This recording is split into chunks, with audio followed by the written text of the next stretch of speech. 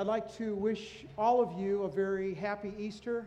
This is an amazing time of year for all of us, and at Hope Covenant Church, we always feel this Easter service and the egg hunt and the breakfast is our gift to our community. And so if this is your first time with us, we are so glad to have you with us and celebrate this great day with you. My name is Dwayne Cross, and I'm the lead pastor at Hope Covenant Church. And if you don't know where we are, we're just about 2.5 miles west of here on Dobson, just north of Germain. And we'd love to have you come and join us for a service any Sunday morning at 9 or 10:45. But we're here today to testify to the transforming power of God. And we've already seen that, and we've already heard that. The transforming power of God to raise someone from the dead. Imagine that. Well, there were 3 friends that were talking, and somehow the conversation ended up talking about their funerals. And so the one man said, you know what? What would you guys like for people to say at your funeral? One man said, well, what I'd like them to say is that I was a good worker, I was a faithful companion, I was a good man in everything I did. And they said, well, that was nice. And the second man said, well, I hope that somebody says at my funeral that I was a good family man, that I loved my family, I loved my children, I loved my wife. The third guy said, well, those things are great, and I respect that, but what I want somebody to say at my funeral is, look, he's moving, So, that's what I want somebody to say at my funeral as well. Well, Easter celebrates the most exciting event in history because at Easter, we talk about somebody who really did come back to life. Luke's gospel puts it this way. On the first day of the week, very early in the morning, the women took the spices they had prepared and went to the tomb. Now, they were not expecting a risen Savior. They were going there to put spices and myrrh on a dead body. They had no expectation that he would be alive. In fact, there were supposed to be Roman guards there. They stood there at threat of death if they were to let anybody touch the tomb. And a 2-ton rock was in front of the tomb. But both of those things were missing. Both of them. Look at what Luke continues to say. They found the stone rolled away from the tomb, but when they entered, they did not find the body of the Lord Jesus. While they were wondering about this, suddenly 2 men in clothes that gleamed like lightning stood beside them. In their fright, the women bowed down with their faces to the ground, but the men said to them, "Why do you look for the living among the dead? He is not here. He is risen."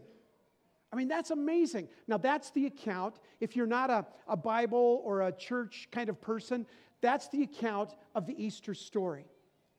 And what I want to say to you is that many of us that are here today believe that story from the depths of our toes. We believe that, and that's why we're here to celebrate the resurrection. But I always recognize and acknowledge that there are many of you here today that say, I don't know. I'm not too sure about that story. People just don't raise from the dead. And you're saying, I'm here because, I was pressured by my family to get here, happy wife, happy life, or I'm here because of the food, which was awesome, or the Easter egg hunt, and I got trapped in here before I could leave from the Easter. So whatever reason you're here, you're probably saying, I'm not sure I buy this resurrection thing. Well, this morning, I want to help you ask me, and I want to ask you 2 questions. The first question is this. Is there evidence that supports the fact that there actually was a man named Jesus that was raised from the dead? That's question number 1. Is there actual evidence that Jesus was raised from the dead? And question 2, if there was evidence that Jesus was raised from the dead, here's this really important question for all of us. So what? What difference does that make in our lives? How does that impact me? If Jesus 2,000 years ago was raised from the dead, what impact does that have on my life? That's what we're going to talk about this morning. So the first question is this. Is there any actual evidence that this really happened? Okay, let me tell you about this. How many of you remember Perry Mason? Okay, you're old, okay, if you raise your hand, so sorry about that. Perry Mason was my favorite lawyer. But who are some of the other very famous lawyers that you've heard of? Johnny Cochran, the glove and all that. Or F. Lee Bailey. What are some of the favorite best attorneys you've ever heard of? Well, do you know who the most successful attorney is in history, according to the Guinness Book of World Records? an English guy by the name of Sir Lionel Luckhoo. Sir Lionel Luckhoo. Now, he died in 1997 at age 83, but he was a very prominent lawyer. And here's what he did. This is why he's in the Guinness Book of World Records. He won 245 consecutive murder trials. 245, never lost. 245 trials that he tried that he was successful in defending. The most famous lawyer in the history of the world, Sir Lionel Luckhoo. Now, wouldn't it be cool if he were here today and could give his legal opinion as to whether or not Jesus Christ was actually raised from the dead? Well, here's the good news. Back in the 1980s, he was asked to do that. In fact, he was asked, they challenged him to study the resurrection in sort of a courtroom setting and answer the question, is the evidence enough? Now, you need to know, too, that Sir Lionel Luckhoo was not a Christ follower. Okay, so he was completely independent of this. Here's his conclusion to that question. Quote, "And I say unequivocally that the evidence for the resurrection of Jesus Christ is so powerful that it compels acceptance by proof which leaves absolutely no room for doubt." End quote. Sir Lionel Luckhoo. Now, after he did this investigation, guess what he did? He gave his heart and his life to Jesus Christ. I mean, this guy was a smart guy, 245 consecutive wins. He was a smart guy. And he said, you know what? If there's this kind of evidence, I am going to follow Jesus. So let me give you some of his reasoning, just for a couple of minutes, that examining this question, did Jesus Christ really rise from the dead? And he comes up with 4 real simple statements. And they all start with an E, so you can remember them. 4 E's. Easy to remember. The first one is the empty tomb. The empty tomb. Now, Newsweek magazine published a letter that somebody got from the South Carolina Department of Social Services a few years ago. Anybody from South Carolina? Okay, good. I don't want to offend anybody. Okay, so this is a government organization making a major screw-up. Imagine that, right? Yeah. That would never happen in Arizona, would it? So Newsweek got this letter and published it, and it was sent to a resident of Greenville County, South Carolina. Here's what the letter said to this resident. "To whom it may concern, we regret to inform you that your food stamps will be stopped effective immediately because we have received notice that you passed away. May God bless you. You may reapply if there's a change in your circumstances." I don't know how. Now, there's only one person that has changed in his circumstances like that, and that was Jesus Christ. Okay, and that's what we want to look at. There was this amazing evidence that we have that the tomb was absolutely empty. Let me tell you about that. Everyone agrees, even the enemies of Jesus, that the tomb was empty. Nobody argues that. Some say, however, that the followers of Jesus came and emptied the tomb themselves, that they took the body out. Somehow they get around to these guards that by threat of death, if the guards let anybody touch the tomb, they would be killed. So that's kind of weird. But then imagine this. Let's say you're those 12 Christ followers. And let's say they're going to back up this lie. Okay, it's a lie. Jesus didn't really die. We took his body. So what are you going to do? For the next 30, 40, 50, 60 years of your life, you're going to follow up on that lie. You're going to do everything in your power to convince people that that lie was true. You're going to become a penniless, itinerant preacher, and all but one of you are going to die a martyr's death. Okay, what kind of sense does that make that somehow they would make up the story that Jesus Christ did not die? It just didn't happen. The best logical explanation, Luckhoo says, is this. He rose from the dead. Everything else you come up with doesn't hold intellectual muster. That's Sir William Luckhoo. So, evidence number 1, the empty tomb. Evidence number 2, eyewitness testimony. Here's what Paul said in 1 Corinthians 15. "I passed on to you what I received, which is of greatest importance." He says, it's of greatest importance. Now, those of you that are in school, and those of you that remember school, okay, you know what? This is going to be on the final, right? This is of greatest importance, your teacher says. This is going to be on the final exam. And this is going to be on the final exam of life, Paul said. This is what he wrote. "This is of great importance that Christ died for our sins, as is written in the Scriptures, that he was buried and raised to life on the 3rd day, as it was written in the Scriptures. And he appeared," Paul says, don't take my word for it. I would say to all of you, don't take my word for it. "And he appeared to more than 500 of the brothers to the 12 disciples at the same time, most of whom are still living, to James, to all the apostles, and last of all, he appeared to me also, Paul writes. 515 human beings said they saw, they touched, they felt, they saw Jesus Christ alive. 515 human beings. Now, if you were to line them up and give them 15 minutes of testimony each, Sunday, Monday, Tuesday, Wednesday, Thursday, 128 hours of testimony would say, this happened. I saw him. I talked to him. I touched him. 515, and that's only the beginning. That's the tip of the iceberg. That was amazing to me. Personal eyewitness testimony. Evidence number 3, the existence of an energized church. Something happened 2,000 years ago. Everybody knows it. Our calendars and our clocks depend on it. Everybody knows that something happened 2,000 years ago. The church exploded. We've never seen a movement anywhere in the world at any time in history like the Church of Jesus Christ in the first 100 years. It went from 0 to Jesus to 12 to 515 to hundreds of thousands by the end of the first century, and many of those were martyred. For what, a lie? No, because Jesus Christ was alive. They saw him, they knew him, they felt him, they talked to him. Jesus Christ was alive. The existence of this energized church. One scholar put it this way: the coming into existence of the church rips a hole in history, the size and shape of the resurrection. If you don't accept the resurrection, what do you propose to fill the gap with, right? Something happened. Now, something happened to Peter, one of the early leaders of the church. Peter became an absolute loser, a wimp. When it came time to stand up for Jesus, you know what happened? He denied him 3 times. He said, I never knew the guy, I never saw him, and he went off and he sobbed and he cried and he felt bad and he felt remorse. This guy was a wimp. He absolutely had no leverage in the early church. But guess what we see? We see after this time of the disciples gathering together, Peter emerges as a leader. Listen to what it says. Acts chapter 2. Then Peter stood up, the same wimp that denied Christ.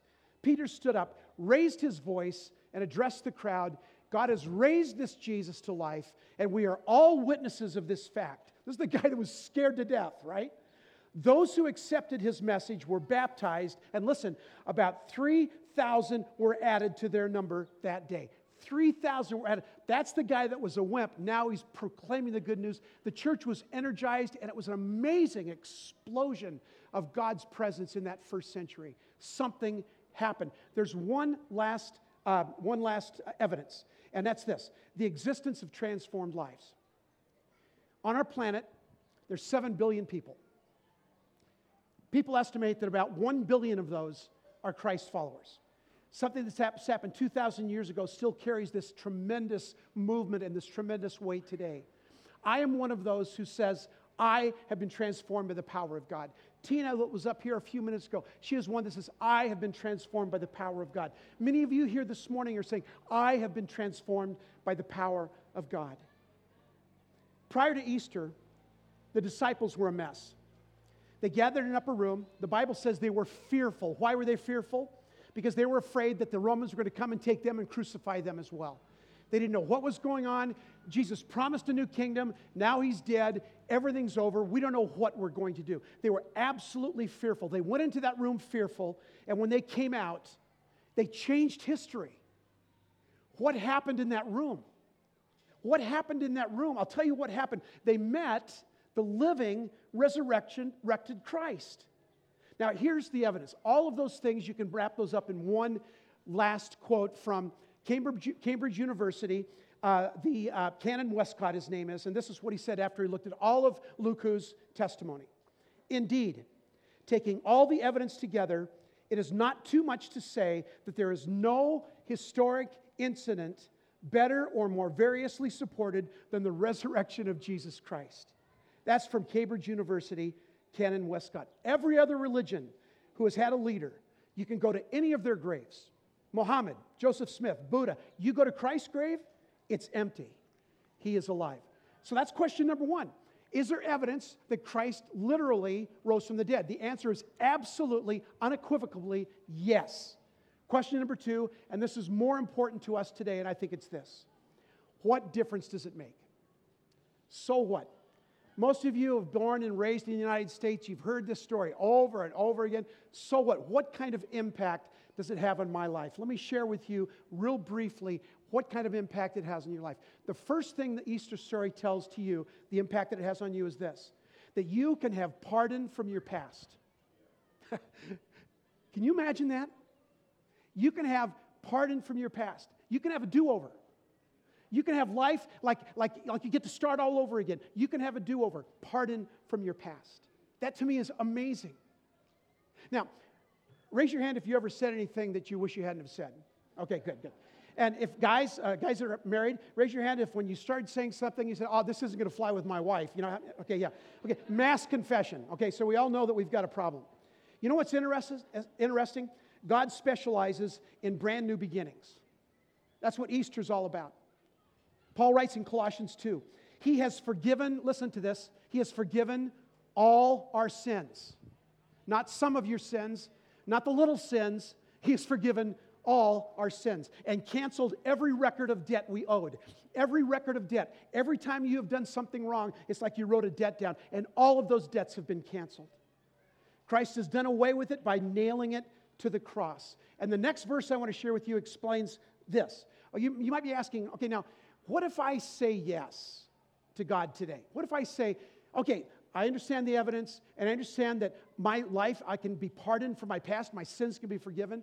You know, what does that mean? Well, this verse explains it. 2 Corinthians 5:15 says, when you become a Christ follower, when any man or woman is a new person in Christ Jesus, some of you are new here today, and maybe this is the first time you've heard this. Listen to what it says. The Bible says, you become a brand new person inside. He is not the same anymore. A new life has begun.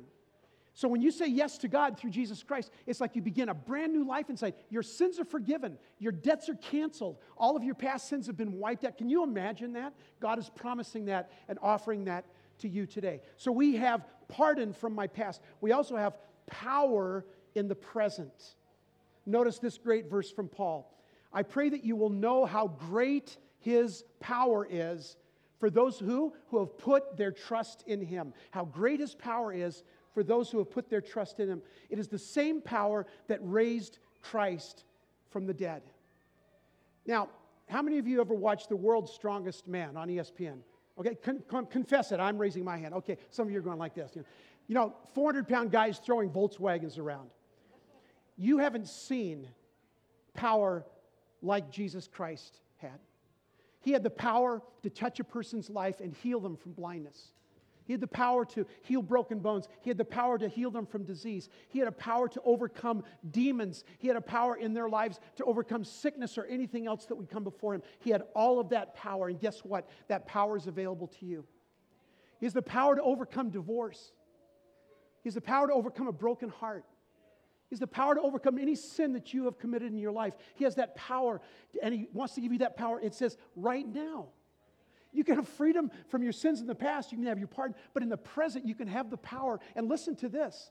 You can have this power of the living God, and it can be yours just by saying yes to Jesus Christ. Pardon from your past.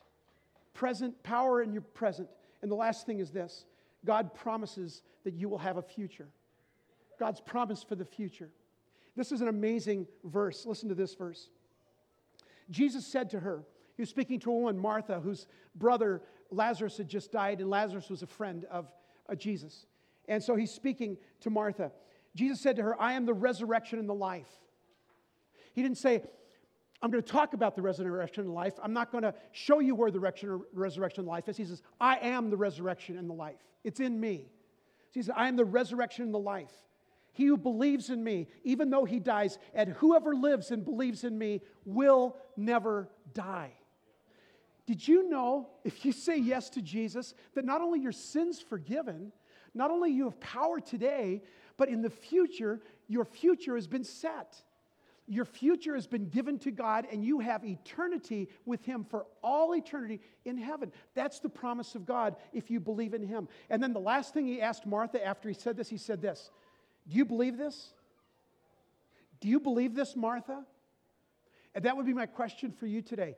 Do you believe this? I mean, really? Come on. Do you believe that your past can be pardoned? you can have power in the present, and that you can have a future that is so amazing that God is going to say, you can spend eternity with me? Do you believe it? He asked him. That my favorite Easter story, and I want to close with this, is a baseball story. I love baseball. And a friend of mine, Ray Johnston, tells about growing up in the Midwest, in Iowa specifically, in a small town where baseball was king. He was 8 years old, and Ray tells this story, of course, in the first person. He said, I was 8 years old. I was the smallest kid on the team. I was the weakest kid on the team. I was the slowest kid on the team, and I was the worst baseball player on the team. But I weighed 13 pounds, and I had my uniform on, and I was ready to go. Now, 200 people from the community came to this baseball game, the first game of the season of Little League, including 60 members of my family. And they came from all over Iowa to see little Ray play baseball. And so here they are. I am just sweating bullets. I don't know what I'm going to do. I'm not the worst guy on our team, and it's just terrible. Now, I played right field because nowhere in the history of Little League has anyone ever hit a ball to right field. So that's why I was playing in right field. The first 3 times I got up, I struck out. In fact, I didn't even touch the ball. I didn't even come near the ball. And then it was the 7th and last inning. The bases were loaded, and the team was behind by 1 run. And I was up. And I was terrified. And all the people on the bench were saying, pinch hit for him, pinch hit. But you don't do that in Little League. You let the kids play their game. And so here I am. I just don't have a clue what I'm going to do. And so I get up to the batter's plate, and I pick up my bat, and I just saying, God, please help me hit this ball. Somehow I want to hit this ball. And the pitcher gets out, and the pitcher was 10 years old, and it looks like he was 6 foot tall and a full beard. That's what it looks like to an 8-year-old. And he throws the first ball, and I don't even see it. And it just hits the catcher's mitt like that. And the umpire goes, strike 1. And I'm just terrified. What do I do now? So I step back in there, and I take the bat, and he pitches the ball again, and I didn't see it again. And it hits the catcher's mitt, and strike 2, the umpire says. And now I don't know what to do. I step out of the batter's box because I don't want to swing the bat, and I hit my bat on my shoes. I don't know why. I saw somebody else do that, and then I made a huge mistake.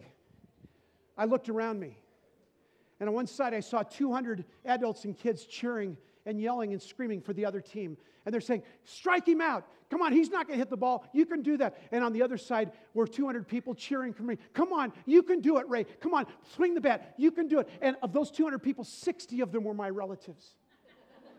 The noise was deafening. The pitcher wound up.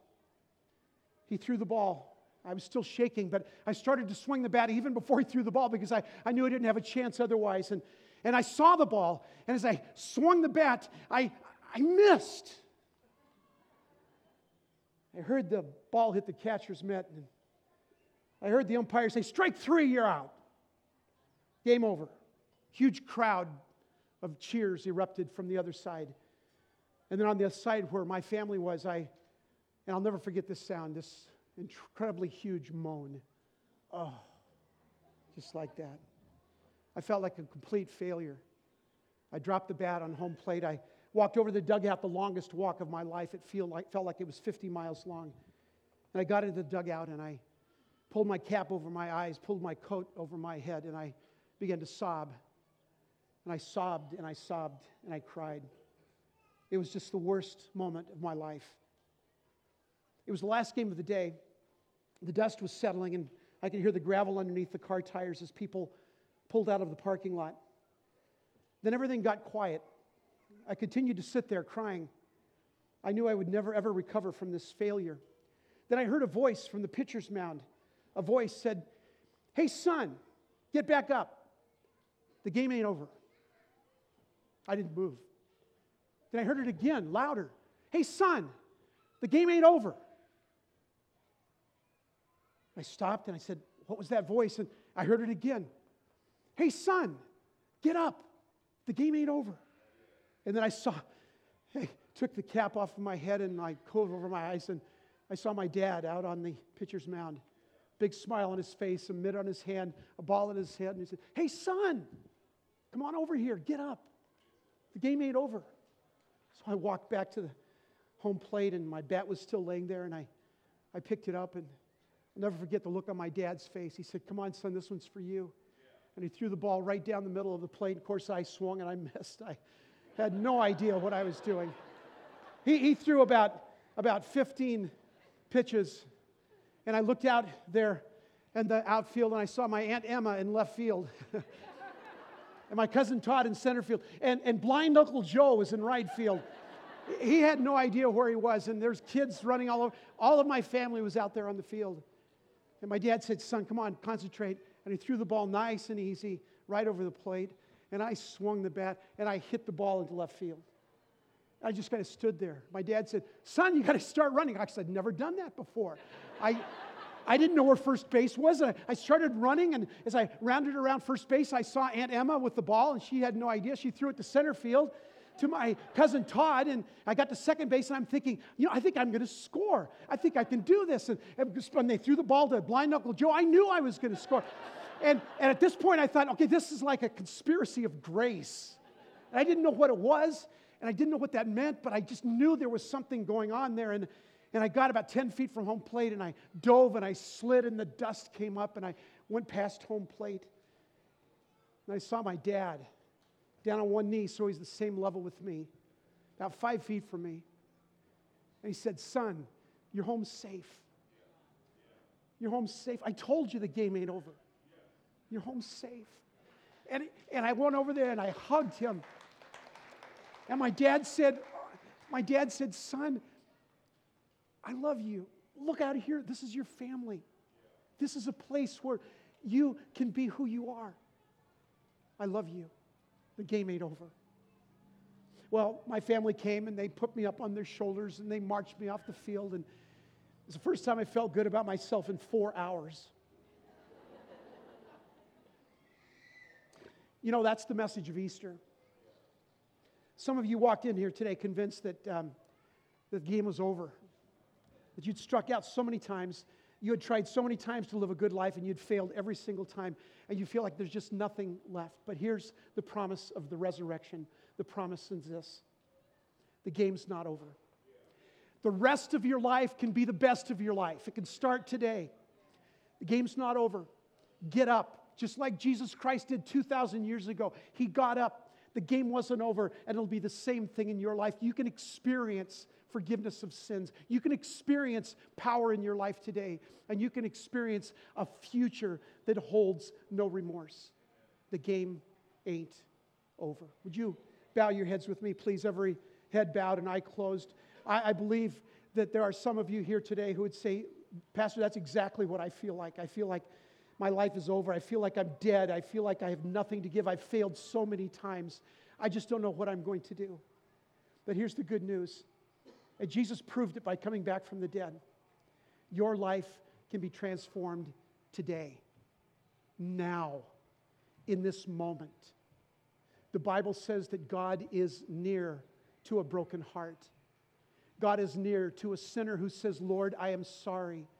And for those of you here this morning who would say, "Pastor Dwayne, I want Jesus to be my Lord and Savior. I don't want the game to be over. I want the rest of my life to be the best of my life.